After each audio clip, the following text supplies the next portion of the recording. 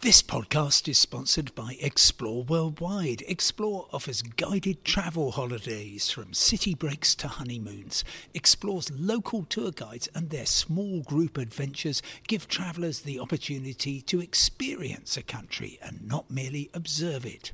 Whether it's a food and drink tour in the hilltop towns of Tuscany or a walking tour in the rice fields of Vietnam, Explore puts their trust in the quality of their local tour leaders so you get a better insight into your holiday destination. Head to exploreworldwide.com. Hello and welcome to the final independent travel podcast of the week. I'm Simon Calder and thank you for joining me. As you can perhaps see, I'm by the seaside once again. It's been an absolutely gorgeous day from a weather point of view here at Dover. The tide has gone out a little. There's a couple of ships just coming in. First one is GFDS from Calais, and just a short way behind that, Irish ferries sailing in. They are coming into the Eastern Dock, the, as it were, business end of the port. Over to my right, it's a very different scene. The cruise terminal, which normally would be empty at this time of year, because with the greatest respect to the fine British climate, you don't get that many cruises calling in. Well, you've got 3 ships tied up. They are giant P&O ferries, and they are going nowhere at the moment. That, of course, is because the shock news on Thursday was that, well, we learnt that they had decided that they could not afford to continue to sustain the losses they were making, and therefore they were sacking all their staff and taking on workers who they could employ more cheaply, which a lot of people have said was pretty brutal, and I would have to agree with that. So what does this mean? What is going to happen to P&O ferries? What is happening to the staff? Well, my personal view, and I could well be wrong, I am so very often, is that P&O will revoke what they have done. I very much hope so.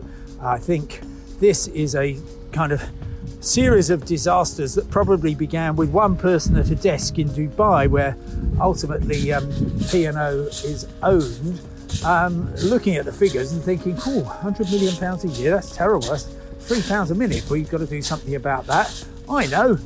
Let's have a look at how much these staff cost. We can get them cheaper than that. Let's sack them all and get some more in. Now, that might have appeared a reasonable solution at a distance of 3,000 miles from Dover. You would think that by the time the message was sent to the headquarters, which are actually just ahead of me, I'm looking over to the west, you might think that somebody would have said, well, yeah, we can see why you're saying that, but actually we can't possibly do that. The public wouldn't wear it. It would not be a decent thing to do. And therefore, let's have a look at other solutions we might possibly find for this this problem that we have over profitability, or rather losing a huge amount of cash.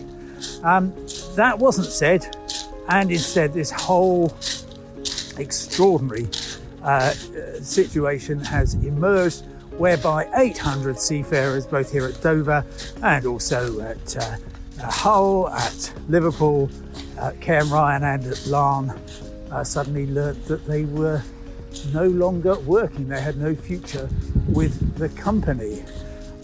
So I think, if I am correct, we will see a very, very swift turnaround, partly helped by the government reminding DP World, the company that owns P&O, of the value of UK government contracts. So I think we will see that actually P&O, I hope, over the course of the weekend will say, look, yeah, we've realised that we shouldn't have done that.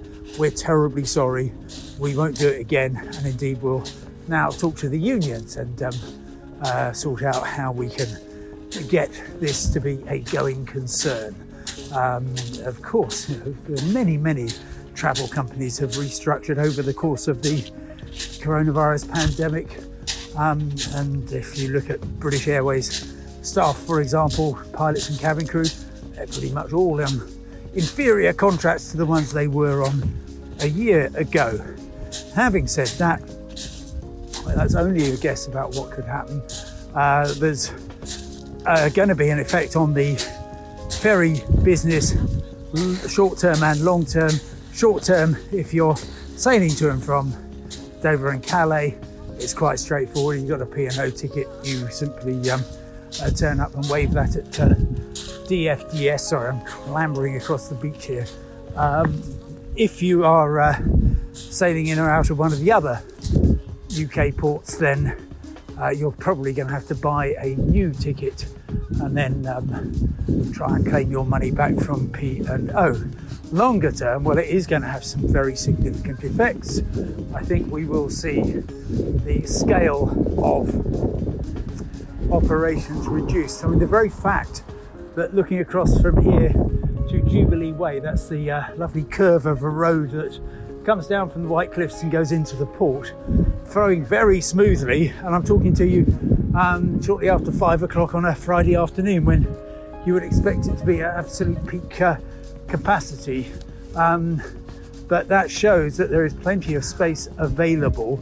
And sure, it's not going to be the same on the first Saturday of the school holidays, I mean. But even so, I think we will see what's known as a rationalisation happening. And that will mean less competition, higher fares, slightly offset, bizarrely, by duty-free sales. That's certainly the hope of the ferry companies that I talk to. And we will sort of settle down into something like equilibrium once again. But very tough times. My thoughts with the workers who this weekend are just in a state that they could not imagine they would find themselves in just 3 days ago. Anyway, I hope your weekend goes well. Please stay well, please stay happy, and please listen again on Monday when I will be back too soon. Have a lovely weekend. Goodbye. Hi, I'm Daniel, founder of Pretty Litter. Did you know cats tend to hide symptoms of sickness and pain? I learned this the hard way after losing my cat, Gingy. So I created Pretty Litter, a health monitoring litter that helps detect early signs of illness by changing colors, saving you money and potentially your cat's life. Pretty Litter is veterinarian developed, and it's the easiest way to keep tabs on your fur baby's health right at home. Go to prettylitter.com and use code ACAST for 20% off your first order and a free cat toy. Terms and conditions apply. See site for details. When you make decisions for your company, you look for the no-brainers. And if you have a lot of mailing to do, Stamps.com is the ultimate no-brainer. It streamlines your processes to make your business more efficient, which makes you less busy. Mail checks, invoices, legal documents, and everything you need to keep your business running with Stamps.com. Seamlessly connect with every major marketplace and shopping cart. Schedule package pickups and see your cheapest and fastest shipping options from different carriers, with rates up to 89% off USPS and UPS rates. And with the Stamps.com mobile app, you can take care of mailing and shipping wherever you are. Make the same no-brainer decision as over 1 million other businesses with Stamps.com. Sign up with code PROGRAM for a 4-week trial, plus free postage and a free digital scale. No long-term commitments or contracts. That's Stamps.com. Code PROGRAM.